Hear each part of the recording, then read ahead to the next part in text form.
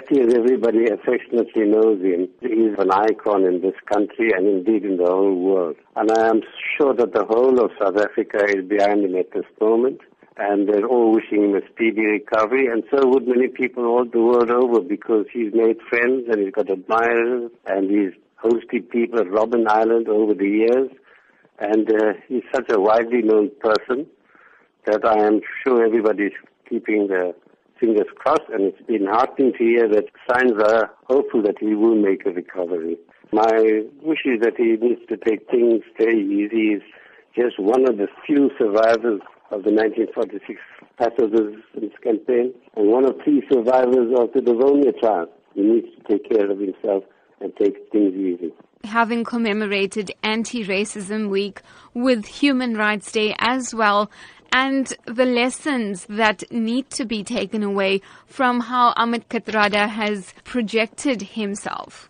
Even when he was sentenced to life imprisonment, always held the belief he was not going to be there for long. Unfortunately, it went on for 26 years. But he was always believed that his cause was a just one.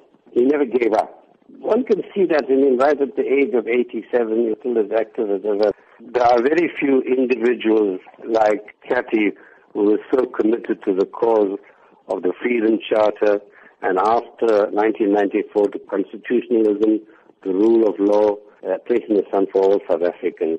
He still holds that view. He will continue, I'm sure, to hold that view.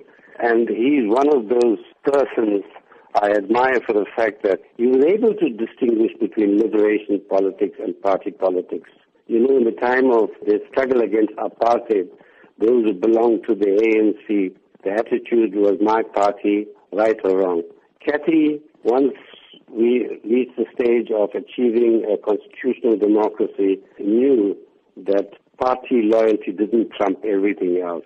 As a long-standing member of the ANC, he has not been afraid to be vocal when he believes things are going wrong. And he's among those, along with yourself, who in fact signed a letter penned to the ANC concerned about the sake of the future generations. Yes. What does that say about his ability to tell it like it is? Humility is a hallmark of his character. He prefers to remain very much in the background.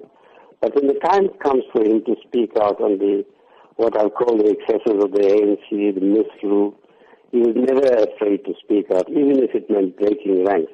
For me, the founding of the Ahmed Kathrada Foundation as a bastion in support of democracy, the formation of ANSA, the Anti-Racism Network of South Africa, all indicate that this is a man, despite having spent 26 years on Robben Island and at the age of 87, is not prepared to give up.